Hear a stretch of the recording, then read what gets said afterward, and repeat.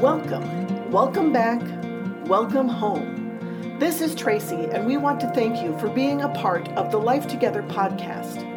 Before we get into this week's teaching, we want you to know that you matter to God and you matter to us. Life Together is a Wednesday evening gathering for worship, Bible study, and community here at Oak Creek Assembly of God in Oak Creek, Wisconsin.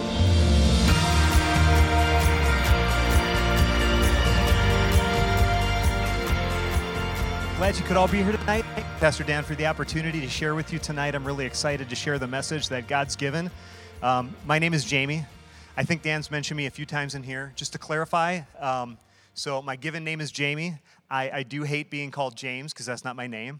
I think Dan told you that. I'm not really sure how Pastor Dan knew that, but I must have told him at some point.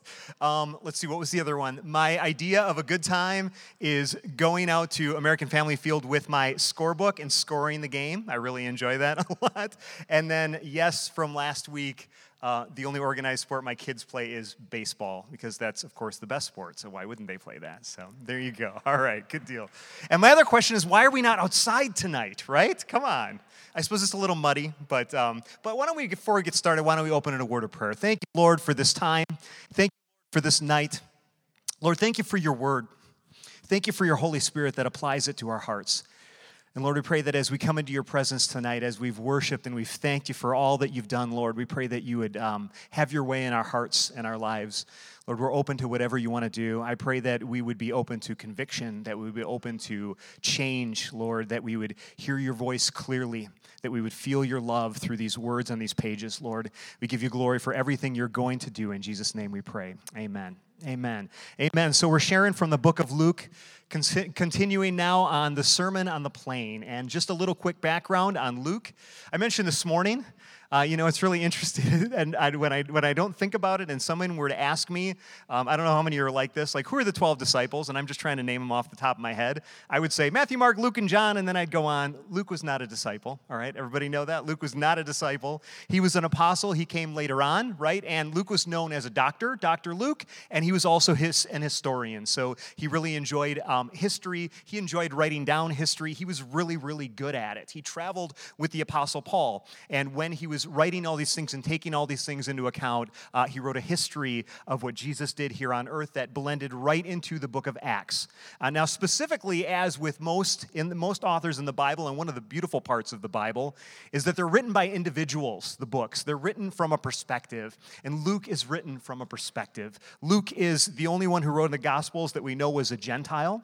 He was writing to the Gentiles in Rome that were under Roman occupation, and they were trying to figure and make their way in a world of Roman occupation, figuring out what it's like to live as a Christian under Roman rule. And then, of course, we know later on, after this was written, they actually would be able to apply this much more to their lives and their hearts, because Nero would come into the picture and they would undergo great persecution as well under the Roman Empire. But Luke speaks extensively in the book of Luke, and a theme that we'll see, and we've seen last week and we'll continue to see, about a great reversal of the way of thinking. So you'll see in many of the Gospels when Jesus starts talking, the people are expecting a certain thing, and Jesus gives them something completely the opposite. Jesus will turn it on its head, and when we speak specifically about the passage we're going to be talking about tonight, you'll see that very, very clearly. The last become first, the first become last, the proud become low, the humble exalted. And if we're casting the book of Luke for a play, like if we had a musical tonight and we were just bringing in all the parts and casting the main parts for a play or a musical tonight based on the book of Luke, some of the major characters in his gospel would be the poor, they'd be the tax collectors, they'd be the outcasts, they'd be sinners, women, Samaritans, and Gentiles. And then Luke also emphasizes the danger of riches, right? Luke is for the outcast, and so he's not making anything up. He's quoting it exactly as it happened, but he's placing certain emphasis on parts of Jesus' ministry that he wants to convey in his message to the Gentiles of the time.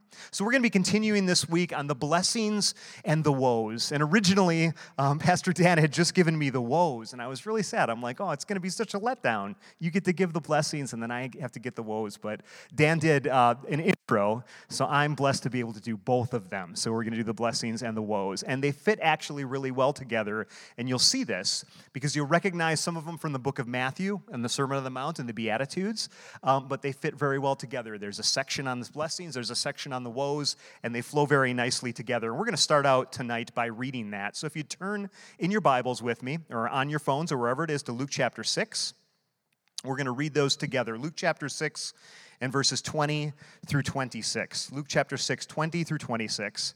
And it says, "And he," and Jesus, "lifted up his eyes on his disciples and said, 'Blessed are you who are poor, for yours is the kingdom of God. Blessed are you who are hungry now, for you will be satisfied. Blessed are you who weep now, for you shall laugh. Blessed are you when people hate you and when they exclude you and revile you and spurn your name as evil on account of the Son of Man.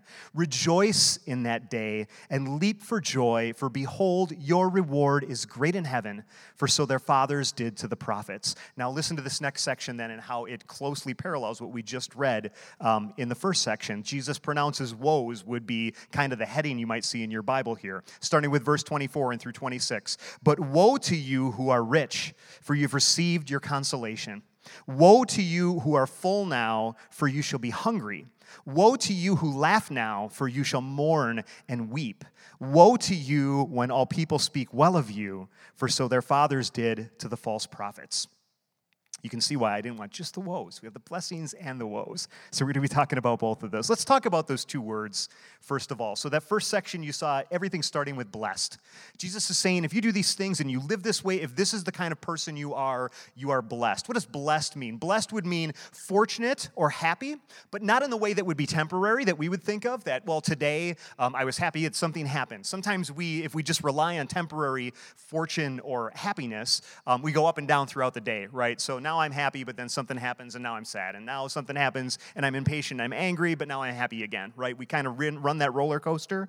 Blessed means something so much more than that. Not shallow, not temporary, but deep and enduring. It's joy that doesn't change based on your circumstances. So Jesus is saying here that blessed, what I mean by blessed, is that this will change who you are, your very essence. This will bring you joy that perseveres through any trial. And we obviously just talked about trials. Through any trial, through any circumstance, this is how you find real, true joy. And then in that second section, we saw the woes. So what does woe mean in this context? Woe meaning in this text is, I've heard it said, alas, or if it makes a little bit more sense here, almost like an oh no with an exclamation point. Like woe to you, like, oh no, this is serious. This is a very, very big deal. It signifies impending doom and the wrath of God. So when Jesus says, woe to you, as we read this, let's understand that he is very, very serious about what he's saying. He's not saying, it might be better for you to be this way, but if you're this way, it might not go great for you. No, he is saying, woe to you if you are this, right? It signifies impending doom and the wrath of God. Jesus' question for the disciples then and for you today, do you want to be, and let's think of it this way, do you want to be supremely happy? Or do you want to be supremely miserable, right? He's laying it out. Do you want to be supremely joyful, or do you want to be supremely miserable? And it sounds a little bit like maybe a self-help book that we would see at Barnes & Noble. But this self-help book, if you call it that Jesus is writing here, that he's speaking, wouldn't sell many copies. Because what he's about to say when he tells these things to his disciples is completely the opposite of what many would expect. It goes completely against what we're taught in our culture. It goes completely against our sinful nature. Jesus was comforting those who were discouraged and not seeing success in life, but his answers were not what you'd find in a typical self-help book, right? So Pastor Dan asked 3 questions last week when we were looking at John chapter 6 and the Sermon on the Plain. His first one was, what is Jesus about to do? And then these next 2 we're going to focus very heavily on tonight. Number 2, what will Jesus' kingdom be like? What will Jesus' kingdom be like? And number 3, how do I join in? How do I be part of that kingdom? These disciples, these people, these crowds followed him. And I love the context of these verses where the people are eager. They just want to be around Jesus. They're desperate for a touch. They just want anything. They're following him at all costs to hear what he has to say, hanging on his every word. And Jesus is speaking truth and life into them.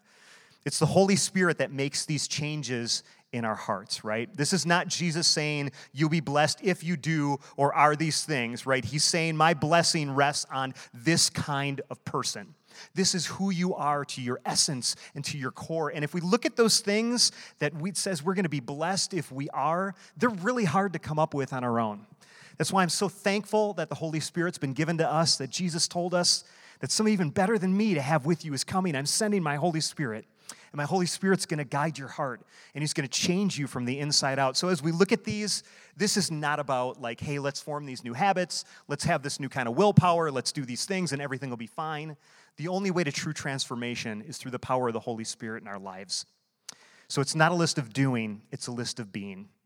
And then to start it off, again, dramatically, Luke is setting the scene here, and he's spelling it out. He's letting you know that something great is coming. In Luke chapter 6, verse 20, it says, Jesus lifted up his eyes on his disciples and said, and then he begins to say, imagine you're the hearer today. Jesus was teaching the people a new way of seeing things and a new way to live. So I want to ask you as we're going through this, and as we talk about each of these blessings and these woes, ask yourself tonight, where am I on this scale right now?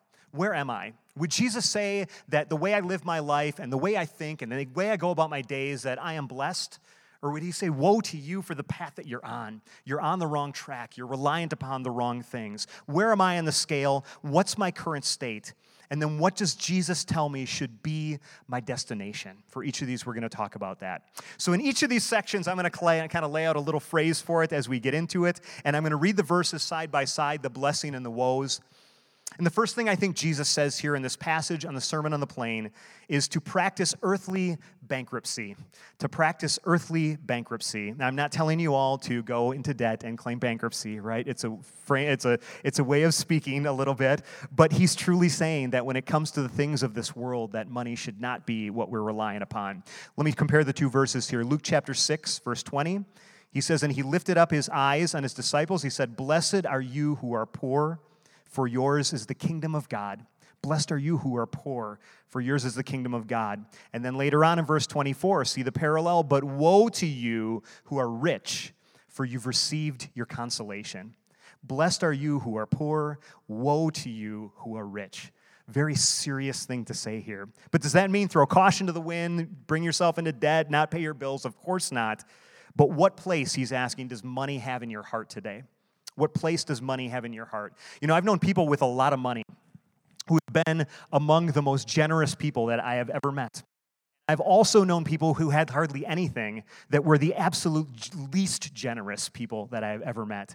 I've met people who have a lot of money who you can see love money, and I've met a lot of people who don't have money who also love money. It doesn't come down to your bank account. It comes down to the state of your heart. It could also be said, blessed are those of you who are poor in material things, right? And then who are also my disciples. So you're poor in material things, but you're also my disciples, and thus putting your trust in God, and there is the key. There is the key. Your trust not in money, but the trust in God. It's not so much about the amount in your bank account as your state of mind and what you truly treasure. I'm going to share a couple of stories tonight. Those of you that have been in my Sunday school class before have heard these, and I think you'll like hearing them again. But my wife Joy and I, in fall of 2019, got to go on a reach team trip to the Congo. It's not the Congo, Democratic Republic of Congo in Africa. And it was a life-changing experience for us. There's so many stories I have about this. I have a couple I'm going to share with you tonight. One of them in particular, when we were there in Congo, we went out to these villages. So there was a main city, Lubumbashi, that we stayed in, and that there were villages that were a long ways off that were very, very hard to get to. It's not like people were traveling back and forth between them frequently. These were villages out in the middle of nowhere, and the people that were there had no way of getting other places. So they were kind of just landlocked right in place. And so you can imagine they only had what was there. They had no transportation. There are like a couple of big hospitals around the area, and they take hours and hours to get to. So these people really had no medical care except for what they could provide for themselves. And one day we had what was a health clinic. And so one of the big churches in Lubumbashi brought together some itinerant doctors and different things like that, some people who were experienced in healthcare, and took them to this remote village, and we went with them, and we put on a health clinic for these people. We're going to have a video in just a second. I'm going to have Kathy put it up. But I was so moved by this, what I saw. I got there, and there were lines of people, not only from this particular village, but from villages very far away, people who had walked with their families hours to get there because they had heard that there was going to be a health clinic there, and themselves or their kids or loved ones were sick or had something wrong with them and had no options for health care. And the doctors set up shop there, and it was, of course, just what they could put together. So there were no wonderful machines. They couldn't do MRIs. They couldn't do X-rays, things like that. There was some prescription medication that they could offer. Maybe somebody had an infection. They could offer antibiotics. And there was a roofed area kind of in the middle of it there where tons and tons, so many people, hundreds of people congregated as they were kind of in queue to meet with someone that could help them with whatever is wrong. And imagine a scene of mothers and fathers sitting there with kids in their laps, feeling sick themselves, having some kind of ailment, hoping that somehow they're going to get in touch with someone here who's in some way going to be able to help them. And when I immediately saw it, my heart just sank. I was so sad because I knew the circumstances and I knew the situation. And I said, Lord, what? This must be such desperation that these people have in this moment. And then this guy named Levert, he was a worship leader at the church that we had been working with. And he comes out of nowhere and has this guitar case. And he takes his acoustic guitar and he throws it over his neck. And he walks over under this roof and he starts playing. And he starts singing these songs of worship. And this place with all these people, with their kids and their sick families, just starts lighting up with praise and just singing. And I get emotional just thinking about it right now because I, in that moment, was like, this is a moment. This broke me in so many ways as I'm seeing this happen. And the video doesn't even do it justice that you're about to see, but I saw people praising God. And you're going to hear what you're going to hear. They're going to be singing. One of the things you'll hear is it's Swahili, and you'll hear Asante Sana. You may be familiar with that phrase. It's thank you very, very much. Thank you so, so much. They're thanking the Lord. They're singing, thank you, Lord, so, so much for all that you've given me. Thank you, Lord, so, so much for how much you've blessed me. Kathy, will you play that really quick for us?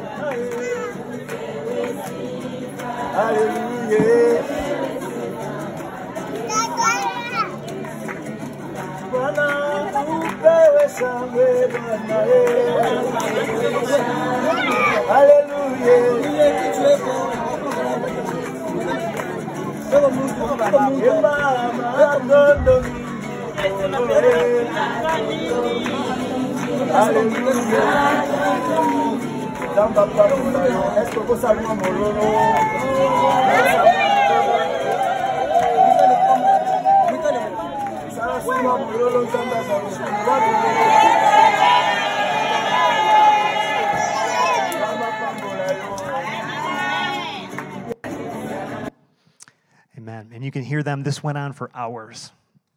They're crying out. You can hear the cheering in between. And they're cheering and they're saying, thank you, Lord. He's been so good. And Lavert is saying, isn't God good? Yes, God is so, so good. And I was so moved by this and them in this desperate hour, right? And they're praising God and they're telling anybody that'll hear how good God has been to them. I was moved by it, but there was also, a part of me that felt sad. And you know why I felt sad? Because I couldn't feel what they felt. I couldn't truly feel what they felt. And there was this conviction that hit me in that moment that knew that when I got home, I wouldn't be able to feel that level of thanks and that level of dependence because when I got hungry, I could go a few blocks down and go to Meijer and pick up whatever I wanted and eat whatever I wanted. I could go in my own fridge. When I was hungry, I could satisfy that. I was totally good. If one of my kids woke up with an ear infection, I could head down to urgent care, immediately, right away, get something for them, an antibiotic to fix it. They'd be feeling better, just like nothing, problem solved. And then I'd also complain about the line, right, that I was in and how long it was to get seen.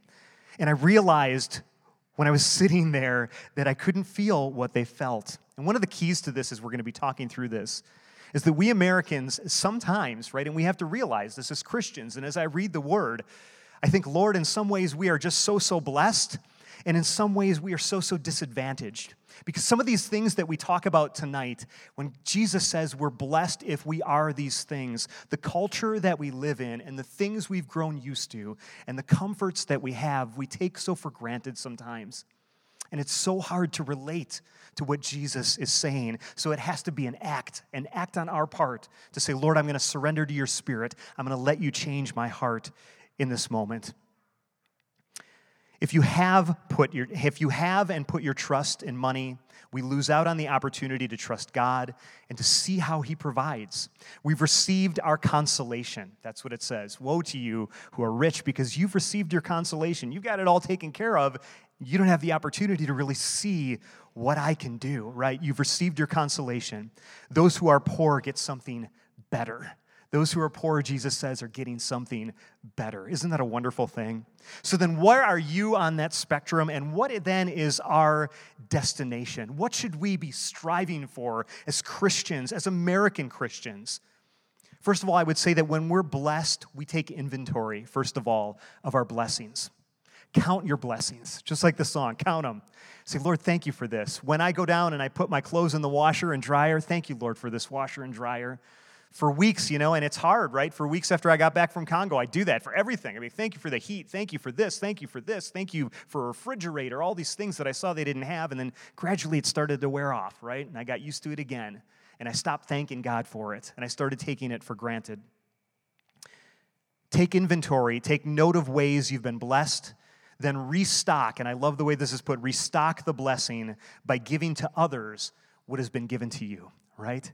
If you're good with something and somebody comes over and does your plumbing, pay it back with something good that you can do, right? Take the blessing that you've been given and give it to others. Put it in its proper place in your heart. Really quickly, there was also a couple named Steve and Grace in the Congo that had gotten married like a couple of weeks before we visited their house. They had invited the team over to their house. They had just gotten married. The husband was working and also going to Bible school to be a pastor at night, and I have never felt so welcomed in a home as when we entered that place. They had been cooking all day. There were like 8 of us, and they had this spread like you wouldn't believe. Everything completely from scratch, everything homemade, and it was not expecting thanks from us. They were so thankful that we could be there, right? I experienced that in action, taking inventory of what you have and blessing others with it. Because the most profound form of joy is found on the giving side of life. Make a habit of looking for ways to bless others in the ways that you've been blessed. I love a quote, and I want to share it, by Pastor Mark Batterson. He says, and listen to this, if you were truly selfish, you would be more generous. If you were truly selfish, you would be more generous. Because if you knew what was best for you, and you knew where the greatest blessings came, you would give everything away. Because you'd know that it comes in being poor, like Jesus said, being blessed, poor in spirit, that, Lord, I am not reliant upon my bank account, but I'm reliant upon you. Be more generous. True joy and happiness is found when we fully put our trust in God instead of in money. So number 1 was practice earthly bankruptcy. Number 2, then, for the next section, embrace the hunger pains. Embrace the hunger pains. Luke chapter 6, verse 21 then says, blessed are you who are hungry now, for you will be satisfied. And then Luke 6:25 says, woe to you who are full now, for you shall be hungry. Blessed are you who are hungry now. Woe to you who are full now, for you shall be hungry. Jesus is certainly speaking of those who are literally hungry, right? When you're hungry, our stomach starts growling. We look for anything to satisfy our hunger. We all have that clock inside of us that as we work, there's a certain time of day, the stomach starts grumbling. First thing we think about is I got to have something to kind of fix that hunger and take care of it. But there's people that right now that are going through this incredible amount of hunger every single day and are living with those hunger pains, and Jesus is reaching out to them. And we're going to talk about a different couple of kinds of hunger. But I want to share my third story from the Congo here. I promise this is the last one. When we were in Congo, they actually have this thing. First of all, background on Congo is that they have very little food. So we went to some of these villages on the outskirts and saw all this wilderness. And I asked the question, I said, what kind of animals are out here? Are you ever afraid of wild animals? And they simply said, we've killed all the animals. They're all gone. We've eaten all of them, right? There's nothing left. And it's sad. You see these markets, and they're looking for anything they can get to eat and wondering where their next meal is going to come from, truly. One thing you'll see an abundance of, though, is rice. So you'll see these big bags of rice, and rice comes cheap. And here's the key about rice. This is what they do. And we saw this firsthand. They use this rice, and they make a thing called fufu out of the rice. And what fufu basically is taking this rice and cooking it a certain way, right, and then forming it into a ball. And I'm going to kind of describe it as, because this is how it looked and this is how it tasted to me. Imagine eating a Nerf ball is what it's kind of like a little bit, right? It tastes a little bit like a Nerf ball. Those that have the means usually look for some kind of sauce to dip it in to give it some kind of flavor. But do you know why they eat fufu? Because it's loaded with carbs. And because they have these hunger pains and they eat it for breakfast, they eat it for lunch, they eat it at dinner, because it makes the hunger pains go away, right? It gives them no nourishment, it gives them no sustainment, but it fills that temporary hunger pain that they have in their stomachs. Now, Jesus will truly fill them, and they won't hunger physically anymore. But Jesus is also speaking about the hunger of our hearts, isn't he, in these verses? He's speaking about what we truly hunger for. I can't help but think that we make a lot of foo-foo in our own lives as Christians, right? You know, we look for things and think about all the things as Americans that we have right at our fingertips of little nutritional value that we consume to temporarily fill the need that we feel, but that always leave us malnourished and hungry again. He says, "Woe to you who are full now, for you shall be hungry. Woe to you who fill your lives up with empty calories," let's call it. Things that don't give you nutrition, but that you just use to fill that hunger that you feel rather than filling it with God, because you will always be hungry. It will never go away, and you'll be constantly living in a diet of this foo-foo. Think about how full we are as Americans, right? With our possessions, with our information, the fact that we can get any bit of information whenever we want it at any time, our entertainment, our food choices. Has anybody been in an Oreo aisle lately? Right. There's an example. It has its own aisle now at this point for all the variations of Oreos, right? Or how many have spent sitting on the couch and scrolling through your streaming services looking for something to watch? You end up spending a half an hour looking at everything and you still can't decide what you want to watch because it's overload. Or how many have recently navigated a Cheesecake Factory menu? There's another one. I've got so many things. There are so many things that can fill me in so different ways, but yet none of them truly fill me, right? There's always something missing from all of them. But how many of these things truly satisfy you? You see, Satan, the enemy, wants us distracted, and he wants us consuming empty calories. He wants us consuming things that we think fill us up, but that don't fill us up at all. And Jesus says, "Woe to you who are full," right? Because you'll be hungry. And blessed are you who are hungry and hunger for me, right? Hunger for more. There's a parallel to this in Matthew chapter 5, and many of you'll know, I think Pastor Dan mentioned it last week, about the Sermon on the Mount in Matthew chapter 5, and it may or may not be the same sermon, one that was a corollary to it, same themes through it, but Matthew puts it a different way when he recounts this in Matthew chapter 5, verse 6. He said, "Blessed are you who hunger and thirst," what? "For righteousness. Blessed are you who hunger and thirst for righteousness, for they will be satisfied." So just like the moment we feel hunger and we often run to the refrigerator, right, for a snack, what's the first thing we turn to when we feel lonely or anxious or sad? And now we're taking account right now. What do we do?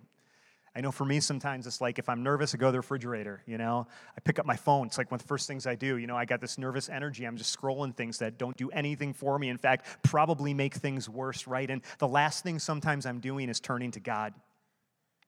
Learn to hunger for God. Learn to hunger for God. And it's not an act of your will. Ask God. Say, "Lord, will you give me a hunger for your word? Will you give me a hunger for you?" Pastor Dan spoke last week about Lent. And it can involve taking some things away, like fasting, if you will, so we can clearly focus our attention on Christ. Make that a permanent part of your life. Take account and start doing things about it. Set limits. Look at your time. Ask God to show you, like, what am I spending my time doing? How much time do I spend doing this? Those of you that have iPhones, there's a thing called screen time. You can literally see how much you've been on your phone, and it's not a great picture for a lot of us as we look at it, right? Take account. Ask God, what can I be better doing with my time? Do I have more opportunity to seek you in this? Are my priorities misplaced? Set those priorities and learn to forego the foo-foo and look for the things that truly nourish you. Number three, have a good cry. Number 3, Jesus would say, have a good cry. Luke chapter 6, verse 21 says, blessed are you who weep now, for you shall laugh. Blessed are you who weep now, for you shall laugh. And then Luke 6:25 says, woe to you who laugh now, for you shall mourn and you shall weep. The Bible tells us that Jesus was moved by compassion over and over and over again. And if you've read the 4 Gospels, you'll see that theme recurring constantly.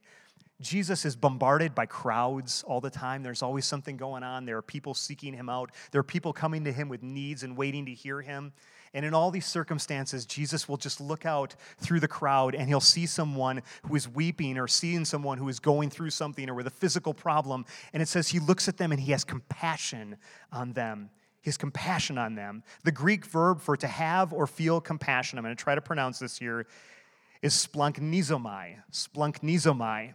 The verb for to have or feel compassion for. It recurs in all of the gospel texts, and the noun form refers most literally to the bowels and the guts of a person. So the verb being splanchnizomai, I believe the noun is splanknizo, and we're talking about someone's bowels or guts of a person. It's an ancient way of referring to what rises up from one's innermost core.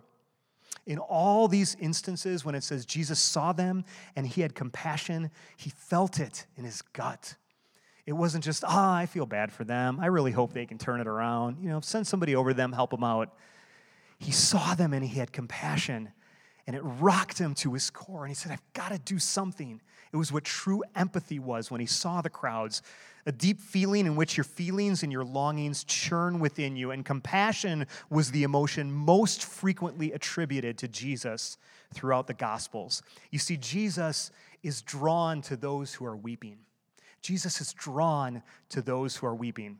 Now, here's the thing. We're talking about Luke. We talked about themes, right? And the things that the author is trying to get across to his audience, and the things that tell you a little bit about where the author is at. Factual events, not making up things, but choosing things that are going to reinforce what he is trying to say. You see that recurring throughout Luke. And we see it in Luke chapter 7, just one chapter later. Luke chapter 7, verses 11 through 13. It says, soon afterward he, meaning Jesus, went to a town called Nain, and his disciples and a great crowd went with him.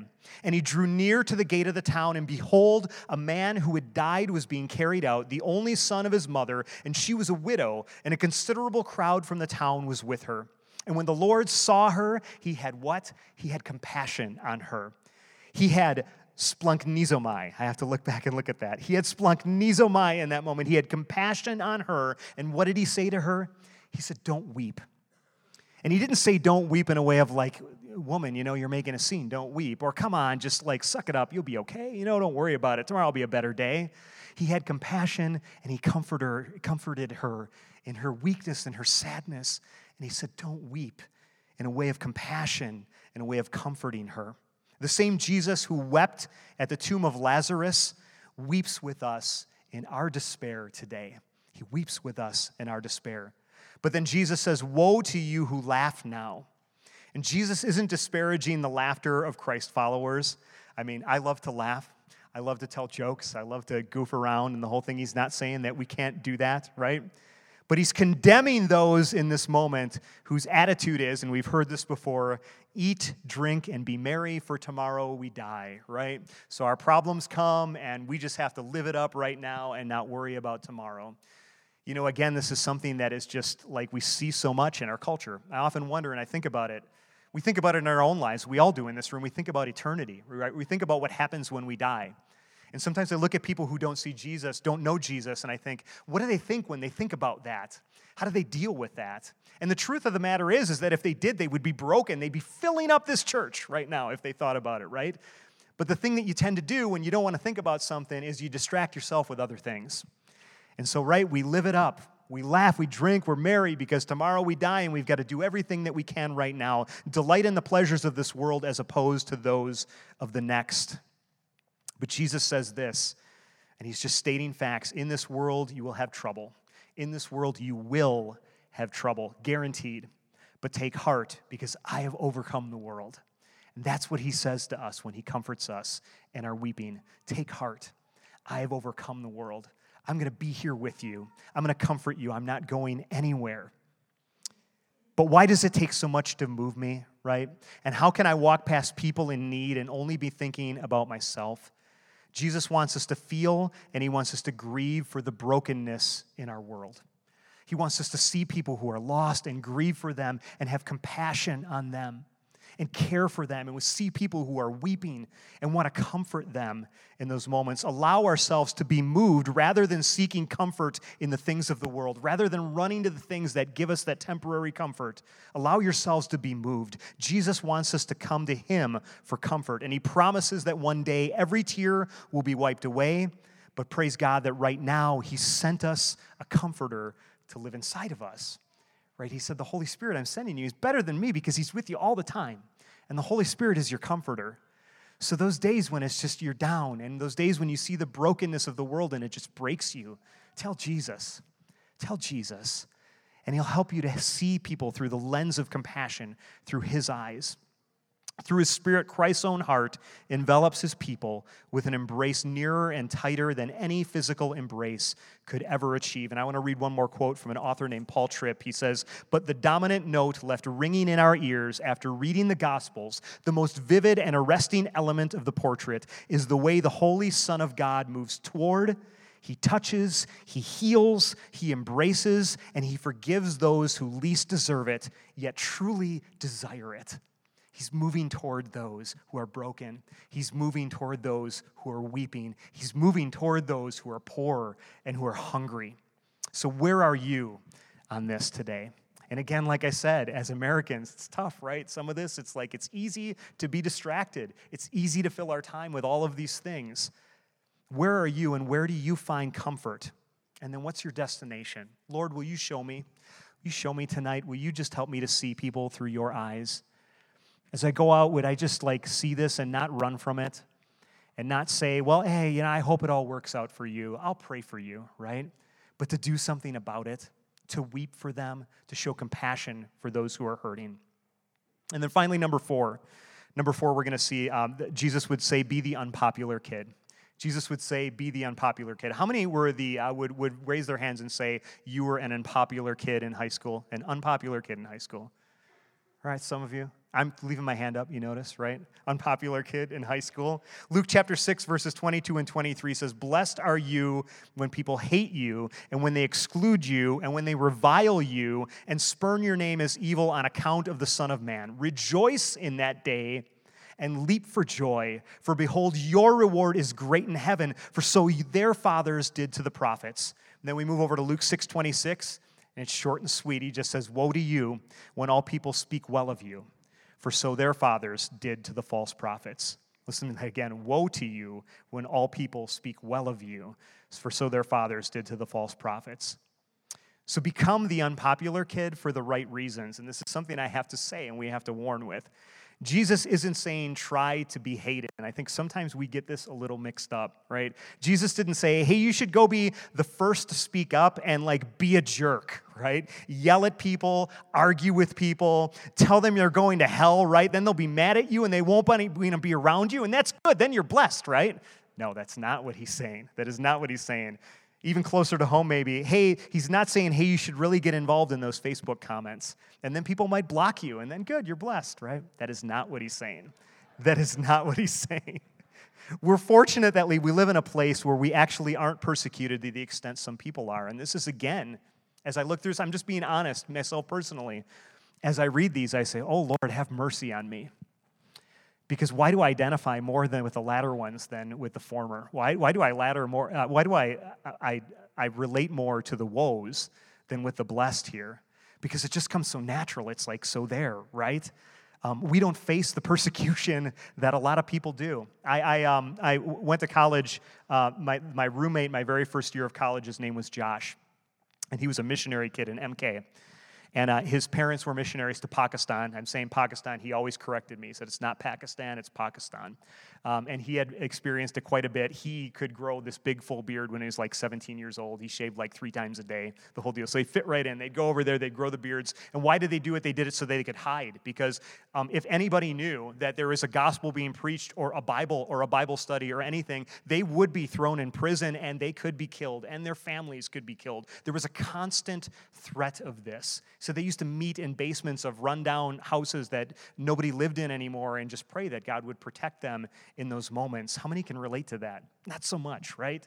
And I'm not saying it to guilt us, right? I'm saying it to say, Lord, show me what you mean here. Show me what you're talking about.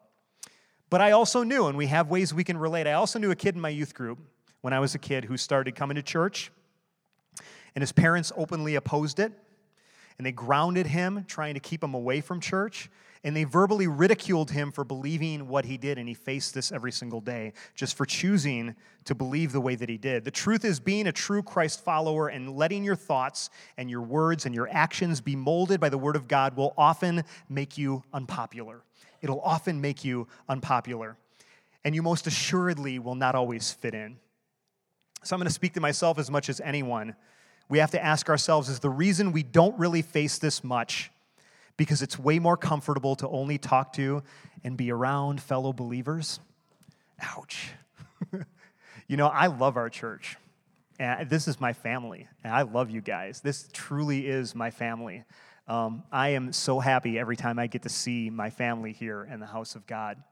And there's a tendency that I have to say, this is all I need. I've got everything I need right here. All my friends, everybody loves me. If I have something that I'm going through, somebody will pray with me. All these things, I get so many people that I can talk to. I feel like there's that commonality. But is the reason we don't really face persecution and don't face that rejection much because it's way more comfortable to only talk and be around fellow believers? Ask yourself that. Ask yourself, do I try hard to blend in? Or when I see an opportunity to share the hope I have and what Jesus has done in my life, do I stuff it down, right? That opportunity you all hear when you've got a chance, let me tell you what Jesus did in my life. Maybe this isn't the right time. Maybe I'll just say it later. When the Holy Spirit tells me to stop and to pray for someone, do I feel embarrassed and wonder what they'll think? And let the Holy Spirit be your guide. There are those moments, right, where you're just like, boy, they need something. I could pray for them right now. I could tell them that my God can touch them, He can heal them, that my God hears them, He understands their pain in this moment. But, no, what if I feel stupid? What if they look at me weird? What if they reject me? What'll they think? Woe to you when people speak well of you, for so their fathers did to the false prophets. Woe to you when people speak well of you, for so their fathers did to the false prophets. What's a false prophet? A false prophet is someone who tells people what they want to hear rather than the truth. He's saying, don't be a false prophet. Don't just tell everybody what they want to hear so that you'll fit in. We've all had it in a work environment, right? Well, hey, if I have this conversation, if I share this, they might not include me, when they go out to lunch later on or whatever, or, I feel embarrassed because they all want to go to the bar and they know I don't drink, so they don't ask me, things like that, all these different things we run into, right, sometimes. And we feel like ashamed and not emboldened to speak out, to actually share our faith. There's a couple of people that come to mind that I know that can go into, and they're in this room, and they can go into a grocery store and they can see someone and they can reach out to them and start a conversation, and I can see them praying with that person. Oh, Lord, that I would have that kind of boldness, that I would have that kind of boldness to be the hands and feet of Jesus. So where are you on that scale then? And where's your destination? I would say look for God moments. Look for God moments and pray for God moments. Say, Lord, today I want that God moment. I believe that your Spirit's inside of me. I believe that your Spirit's speaking to me. And so when I get that sense that I'm out and I'm having a conversation with someone and you say, just pray for them, or you say, hey, share that story about that one time when you were going through something just like that and God came through for you and God was faithful. Share that with them. That's exactly what they need to hear right now, that we would be emboldened to say it rather than to push it down.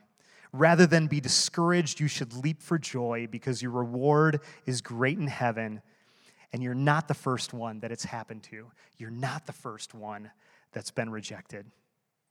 In conclusion, Luke shows us this reverse kingdom, right? This reverse kingdom. And as we look at those verses that we just studied tonight, we look at the blessed and we look at the woes, and they're seemingly like in reverse. They go against our sinful intuition, right? What we would think in ourselves should be. It's like, well, all the things around me, everybody's telling me that I should work really hard so that I have a good bank account and that I can have money so I can take care of things and I don't have to worry about things anymore. And when I'm hungry, I just want to fill myself up and be filled and be okay, right?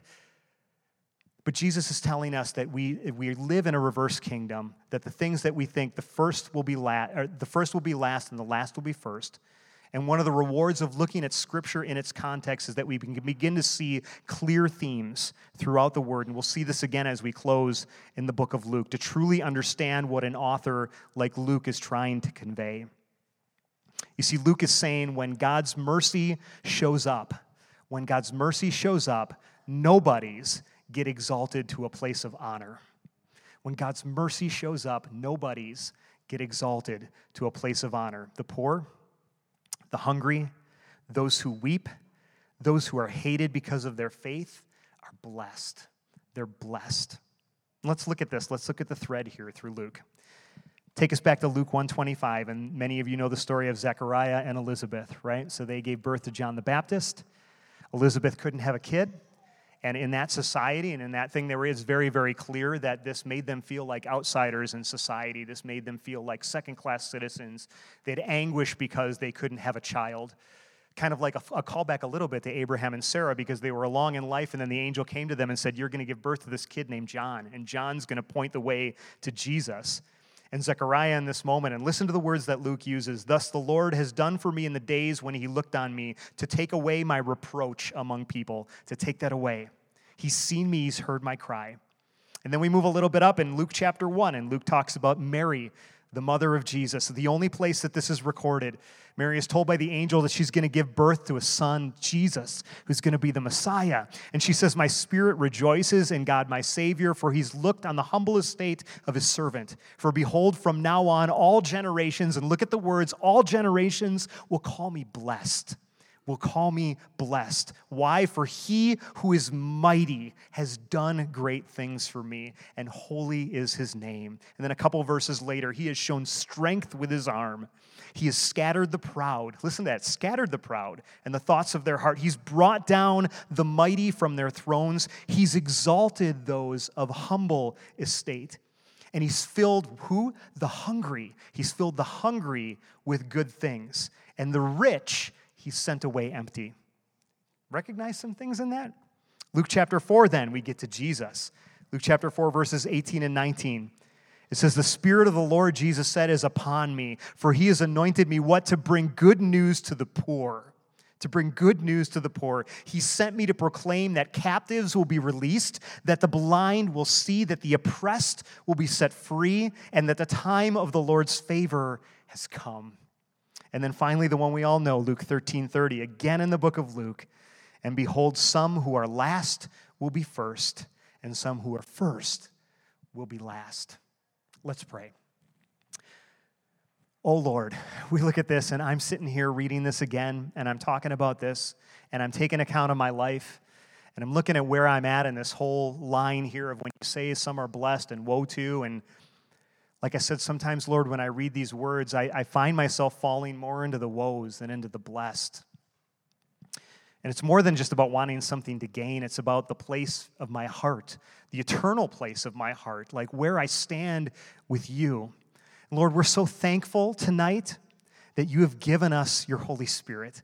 We're so thankful tonight that when we say, Jesus, come into my life, will you forgive my sins? Will you make me a new creation? That just in that moment, you are faithful to forgive us of our sins and give us new life. And Lord, you tell us that you then give us your precious Holy Spirit to live inside of us. So Lord, when we look at these things that seem so daunting and seem so difficult and we lose hope, Lord, we know that your Spirit can do things that we can't.